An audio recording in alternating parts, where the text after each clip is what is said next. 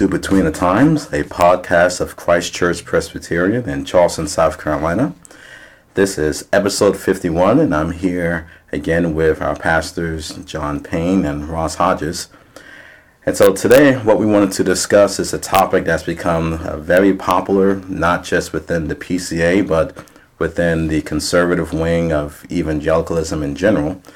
And it's the concept or topic of what may be called cultural transformation, where the idea is the primary job of the church is to work in cultures in the hopes of transforming them for the sake of the gospel. So I guess we'll start with the first basic question. Is the primary mission of the church to transform the culture that it's in? Yeah, I would say, what does that even mean? Transform the culture. Like, well, nobody ever really puts definition on that. I can conceive of Christ returning and judging the nations and, burning up the world, 2 Peter chapter 1, and creating the new heavens and the new earth. That's a transformation in my mind. But what does it mean for a church to come into a community and to transform it? Is that overreaching language? So we can put a little meat on the bone for this. Is it the primary mission of the church to essentially Christianize the culture, or to create a Christian culture right now in the world? The mission of the church is to make disciples, not to Christianize a culture.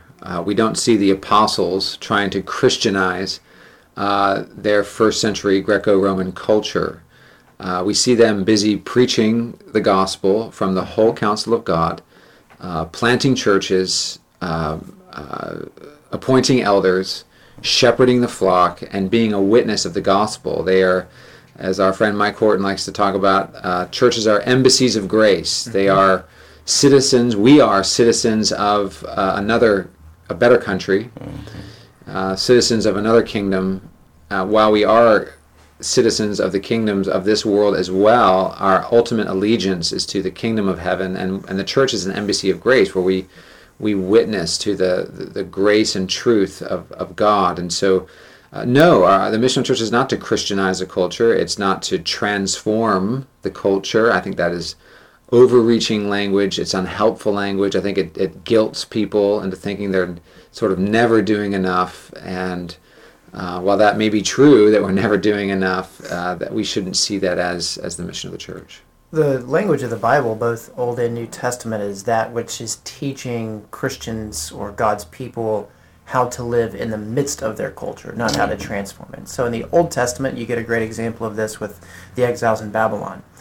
There's a specific instruction for the exiles to be good citizens in Babylon, even though it's a hostile culture, it's a conquering culture, it is not their original culture, but they're to be good citizens, they're to settle down, they're to plant and grow gardens, raise families, and that sort of thing.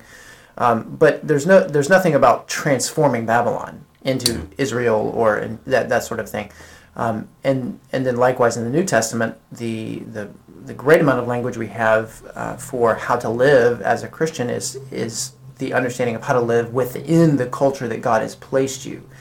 There's nothing about changing it ultimately as a goal or as a mission. There is the idea that you will be a light in the world. You get Philippians 2, your light's in the darkness. You get Matthew 5, that you will be salt, a preserving influence in a decaying culture, and you'll be light, an illuminating influence in a dark culture. But those things are happening as you are living as a Christian in the midst of this world, and they are happening as a result of pursuing the kingdom of God and not pursuing the kingdom of this earth to become the kingdom of God. And what's interesting, I think, with this whole concept of transformationalism, as it were, is there's this idea that you must accommodate the culture, that you must be like the culture in order to reach the culture, which is why we see so many churches today, particularly mega churches, but all kinds of churches, that are looking a lot like the world and not using the kind of biblical language that we have heard in preaching and teaching in churches in years gone by.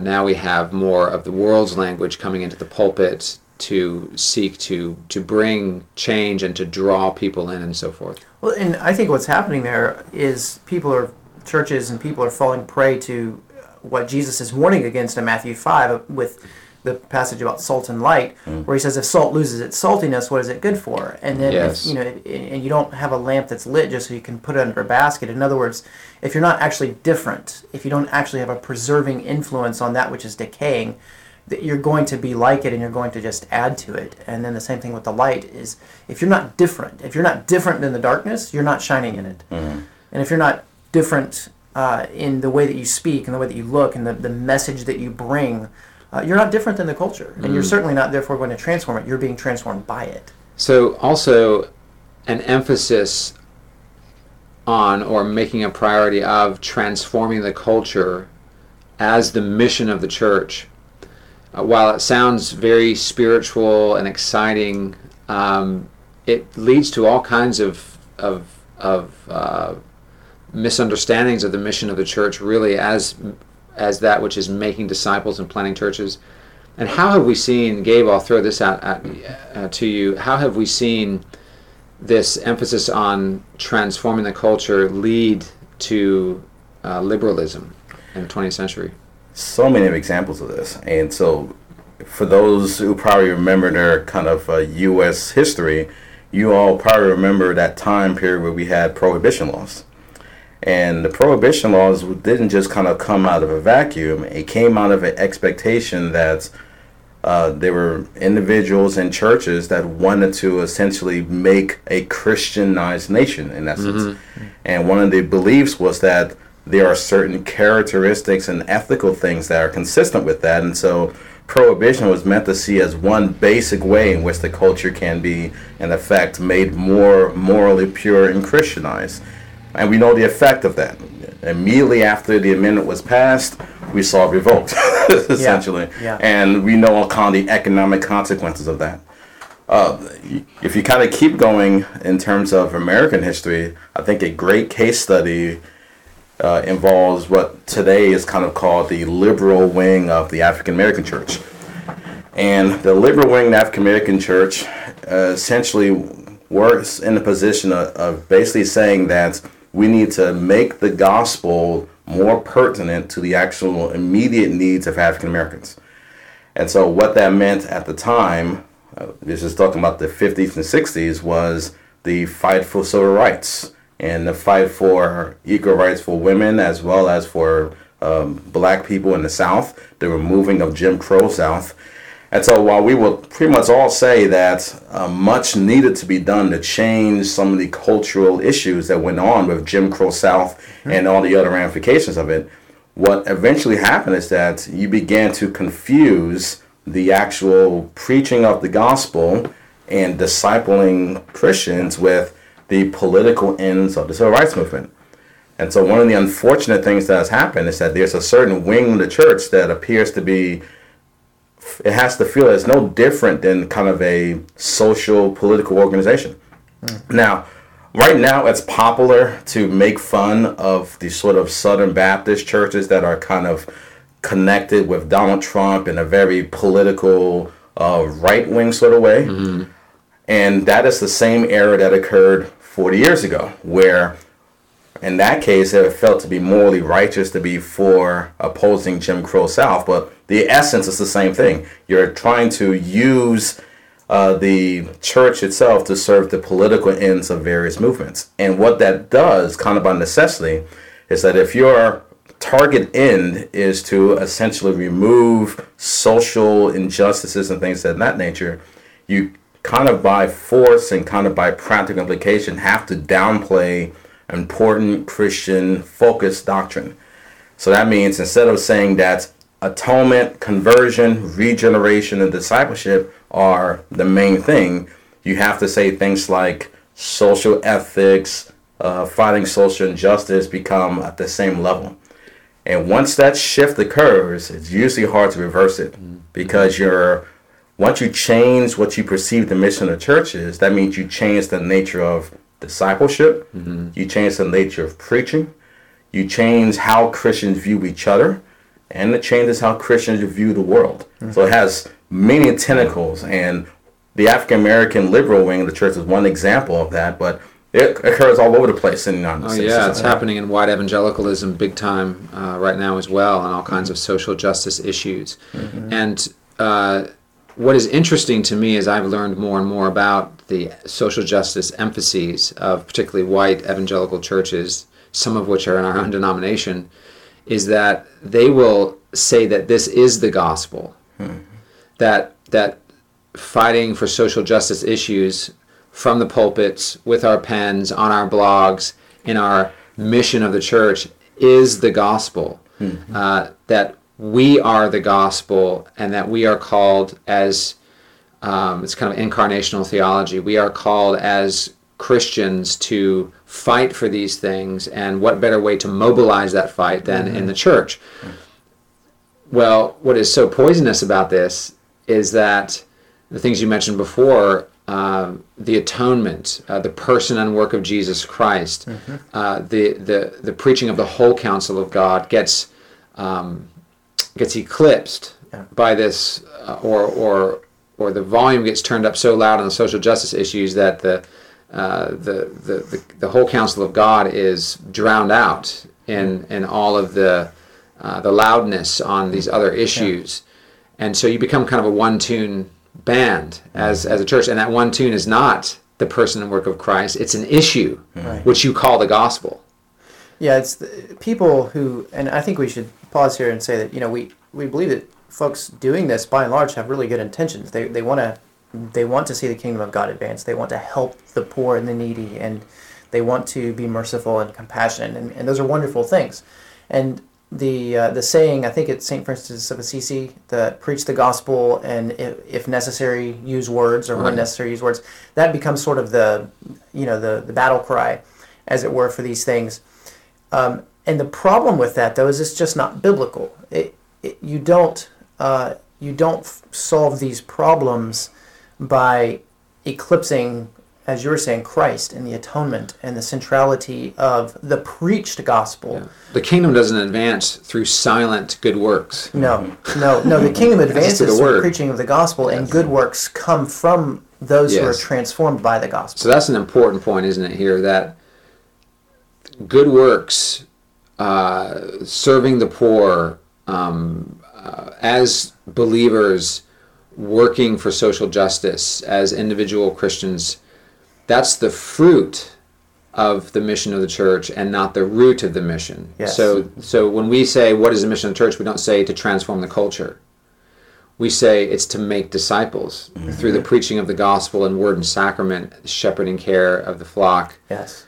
And pray for them, to love each other within the flock, and that from that, as we spread out and scatter to our various vocations, then we are salt and light in the spheres God's given to us. And one person may be led to work at the homeless shelter, for instance. Another person may be led to help by singing songs to the kids at the cancer hospital. Another group may be working for helping dig wells overseas, or what have you. There are 1,000 things we could mention here about the different ways that Christians serve in their communities and love their neighbors. And I think this is one of those things where probably a good bit of light needs to be shined perhaps on the reality that this is what Christians do. So a lot of the talk that kind of comes today is giving a suggestion that Christians are just only preaching the gospel. They're not actually doing things in the community.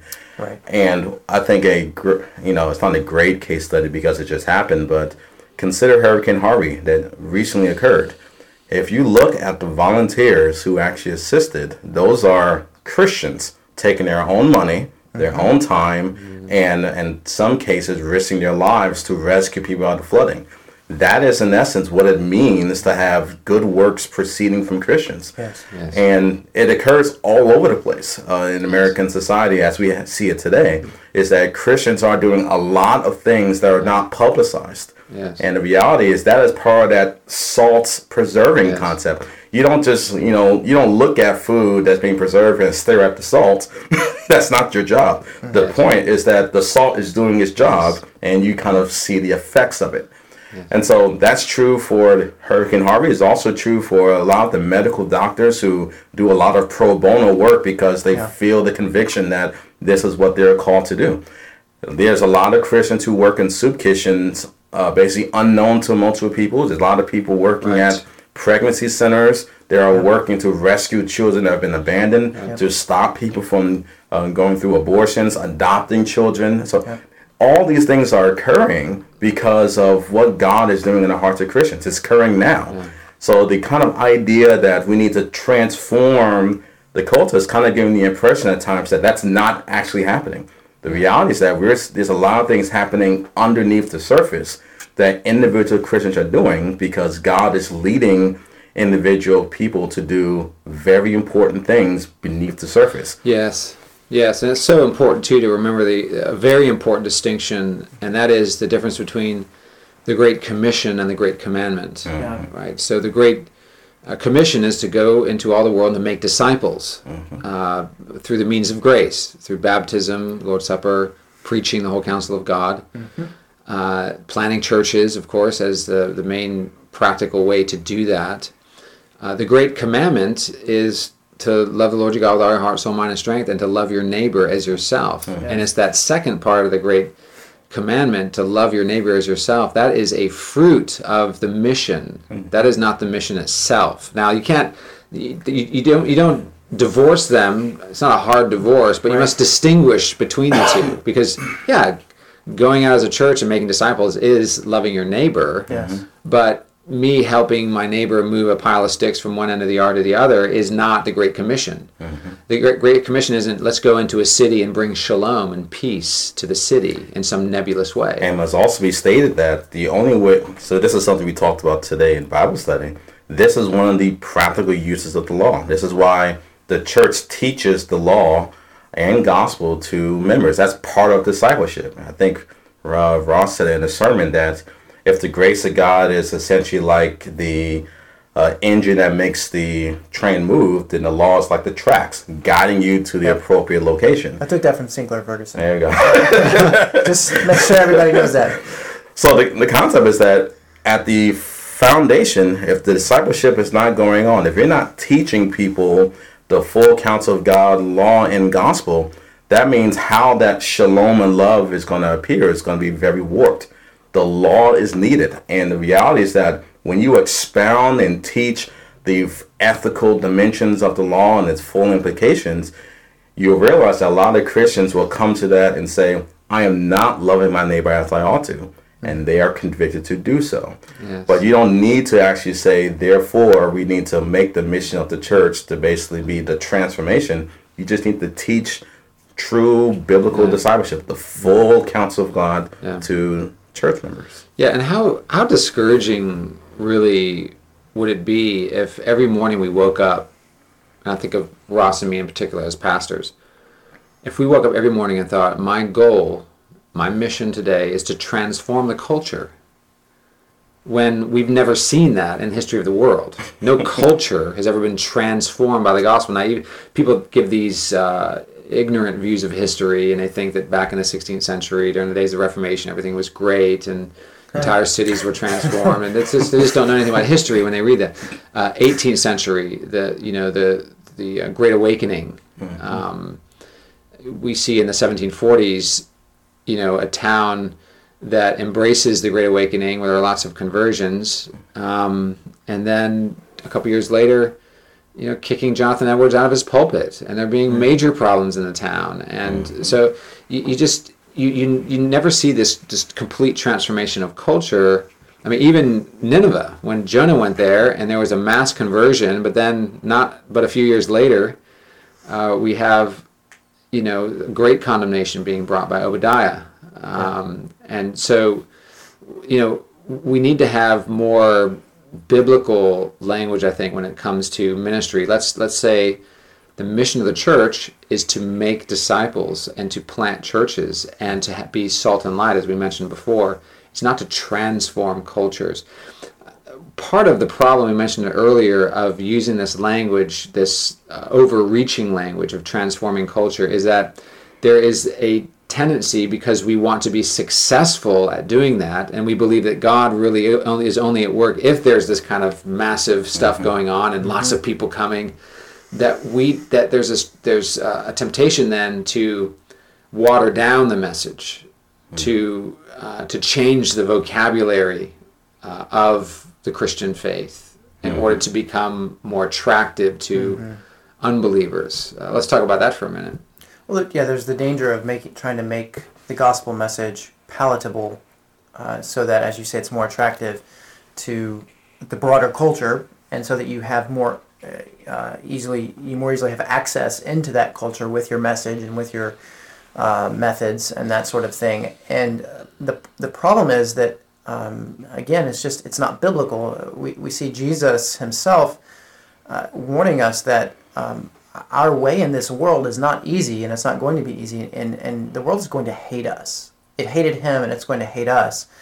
And I think our natural tendency is to try to not let that happen, and to that if the world hates us, we must be doing something wrong. We must be doing something wrong. That's right. And now we don't want to fall prey to the thinking that, they're going to hate us anyway, so we can be as offensive as we want in our methods and in our methodology, that sort of thing. But no, but the message itself is offensive. And so I think, this is my own speculation, I think what can happen, even just without us realizing it, is that we try to be really nice and really loving to our neighbors and to those that we're sharing the gospel with. And I say we, I mean we as a Christian, as a church in general, but they still don't like us. They still take great offense at us. Why? Well, because our message is offensive. Yes. And so then we end up wanting to accommodate the message, not in an honest way where we really think we're changing what we believe, but the way that we present it. So let's get a little personal here. We in the PCA have been having a lot of larger sort of macro discussions on what some of our friends would call needing to change the face of the PCA to be more gracious and welcoming. We hear this a lot from people. And on one level, well, of course, we want to be welcoming. We want to have a gracious face. But if what that means is we want to water down language and we want to change the mission of the church from being about faithful expository preaching, reformed worship, church discipline, all of the in order in the church and shepherding care, that if those things no longer are the emphases, and what the emphases are kind of redefining the church in more cultural terms. These days a lot of people like to talk about community. So the church sort of adopt, even though that is biblical language in one sense, but when you adopt that to the exclusion of all of these other categories that are important for the church, you become like the local, restaurant pub, hip restaurant pub in downtown Charleston, where they're fostering community too, and bringing people together and so forth. And so let's talk just for a minute about this idea within the PCA of wanting to be more gracious and welcoming, and what could that lead to? I think there's at least a simple sense in which you shift from kind of biblical objective sort of categories, and if you adopt kind of the language of today's modern world, it becomes kind of therapeutic in some sense. And so some of the basic kind of therapy ways you would deal with some of these issues is to center the discussion on the self, yourself, which means what is your response to God? What is the feeling you get because you've broken God's laws? What is God doing to restore you? So a lot of that language becomes self-focused rather than the older categories, which would have said there's guilt due to a violation of God's law and transgression of God's law. There is a need for atonement because there is real guilt that must be incurred, and therefore conversion and regeneration are absolutely necessary. But if you are trying to at least accommodate the language to fit the perspective that the modern culture thinks in, you're going from objective norms and objective ethics to kind of a subjective, Oprah, internal Oprahism sort of feel. Joel Osteen. Yeah. And so what it does present is that it's not a Christianity that demands something of you. Repent and believe, for the kingdom of heaven is at hand. It's not that message anymore. It's trust and obey God because he will restore you back to your original position of something. Some of the words there are leaving out some of the important foundational sort of issues that are occurring there. So just by changing the language to accommodate, you basically remove some of the layers of meaning that make the gospel necessary. Yes. Yeah. And so in today's language, if the gospel is at least presented from the perspective of self, then that means it doesn't really demand a response. It's just a really good suggestion to fix your life. And that's a remarkably dangerous position, because it means that guilt is no longer really there. It's more of I'm ashamed of what I've become. It's more about therapy than it is about the objective realities of a broken relationship with God and his holiness and our culpability. Language matters, doesn't it? I mean, language matters. You cannot sanitize the Christian faith to be accommodating to the modern secularist. If you do, you've removed the whole concept of sin. You've removed the reality of hell from the conversation and God's wrath and judgment. Hence, when you've removed all of that, you've removed the real need for a Savior. So Jesus goes from being the Son of God who was crucified and nailed to a wooden cross and who bore the wrath of God to the wonderful prophet who teaches you great things and moral maxims and is going to help you to be more centered in life. He's a guru who is your therapist rather than your crucified Savior. Amen. We see evidence of this in the recent brochure. If we can just get a little chippy here for a minute. I received a letter recently from a PCA church that I was copied on it. It was sent to the denomination about our most recent brochure for the PCA, and it's highlighted in this letter, demonstrating some concern about this, that in 2003, there's a section of the brochure that said, "We believe that all are sinners and totally unable to save themselves from God's displeasure except by his mercy." And then in the 2016 version, the language has been changed to, "We believe all people are created by God in his image, yet they seek to live self-centered lives, alienated from God." So we move from the vocabulary of sinner to the vocabulary of self-centered. Now, we do believe that self-centeredness is a fruit of sin and a symptom of sin, but that's not really the ultimate problem. The problem is that we are by nature sinners, right? But that's offensive. Much more offensive than saying, we're all self-centered. Well, yeah, who's going to disagree with that? Right? Who is going to disagree with that? But when you start saying, we're all sinners by nature, then I guess a little more stings.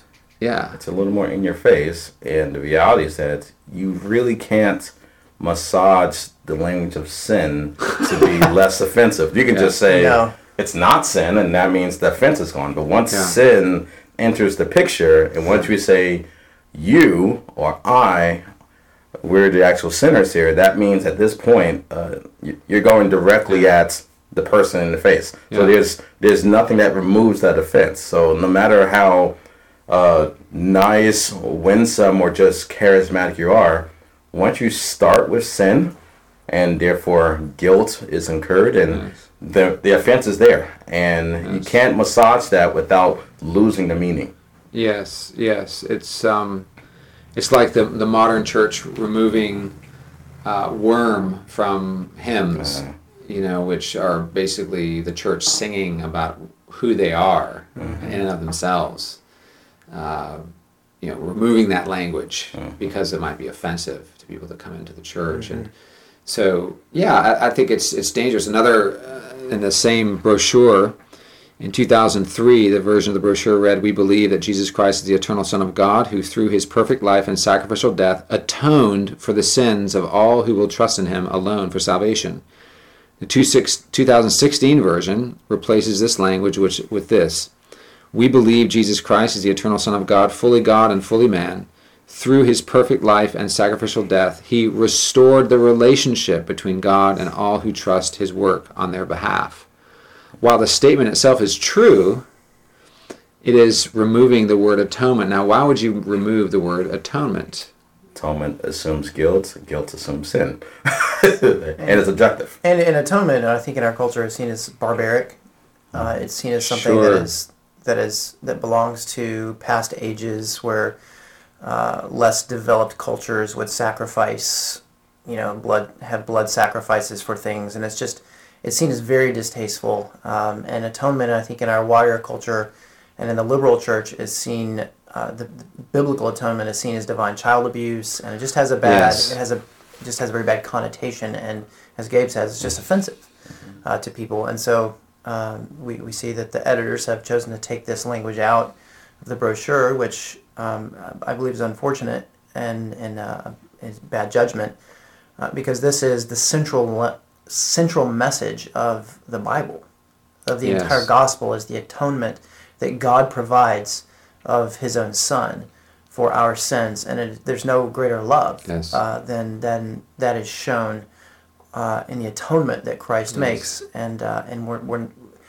we're making, since, as you said, language matters, we're making a change intentionally that shows that for some reason we don't want this central doctrine of the Christian church to be presented as what people first come in contact with that we believe. Yes, and these foundational categories of the gospel, the sinfulness of mankind, the holiness of God, the mediation of the Son through the cross, these things can never be assumed. We hear this all the time. Well, of course that's what we believe, of course that's what's behind all of this, but how long do you use euphemisms for these concepts until the concepts themselves have disappeared altogether from your teaching and your ministry? Exactly.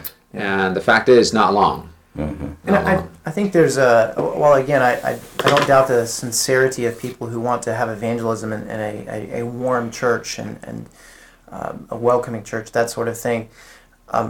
There's a misnomer that bringing someone in the doors with language that is softer and less offensive, that then it's going to be less offensive to them when you actually dig down into the nuts and bolts of what salvation is and atonement is and an eternal hell and the wrath of God. That's never going to be palatable. That's never going to not be offensive to a heart that is rebellious against the Lord God. Yes, and this gets back to the theology of the Word. God says in Isaiah 55, "My word will not return void." That doesn't just mean, as a lot of Christians think, that his word is going to go forth and it's going to save people and it'll never come. That's true, but the word also accomplishes its purpose when it hardens and judges people. The word brings life and death. The word, when it is faithfully preached, brings salvation and condemnation, because for those who remain in their sin and remain with their fists raised to God, saying, "No, I will do it my way, I will not embrace you, I will not submit to you," that word that goes forth is a word of judgment to them. But it's a word of salvation to those who embrace the Savior, right? So the word is always accomplishing its purpose. So for us to try to somehow sanitize the message of the gospel to make it feel better, it does a disservice to everybody. And here's another misunderstanding I think that we often have, is that if we can make the gospel message of the wrath of God and the guilt of sin less offensive, then we're winning people. But really what we're doing is we're minimizing the goodness of the love of God. And what are we winning them to? And what are we, yeah, exactly. What are we winning them to? If we were actually changing the message and they're coming along and they're interested, what are they interested in? Right. And we want to avoid fire and brimstone, we want to avoid this caricature of fire and brimstone preaching and harsh Christianity, right? But while I certainly agree with that, that you don't want to be someone who is just harsh and angry and those, of course not. But there is the reality of God's wrath against sin. Mm-hmm. But you don't have the reality of salvation in Christ and the mercy and love of God for you, an unworthy sinner, without that. Amen. So you lose the wrath, you lose the love. You lose the punishment, you lose the salvation. Amen. Well, it's been a good conversation, and we hope that you join us again between times.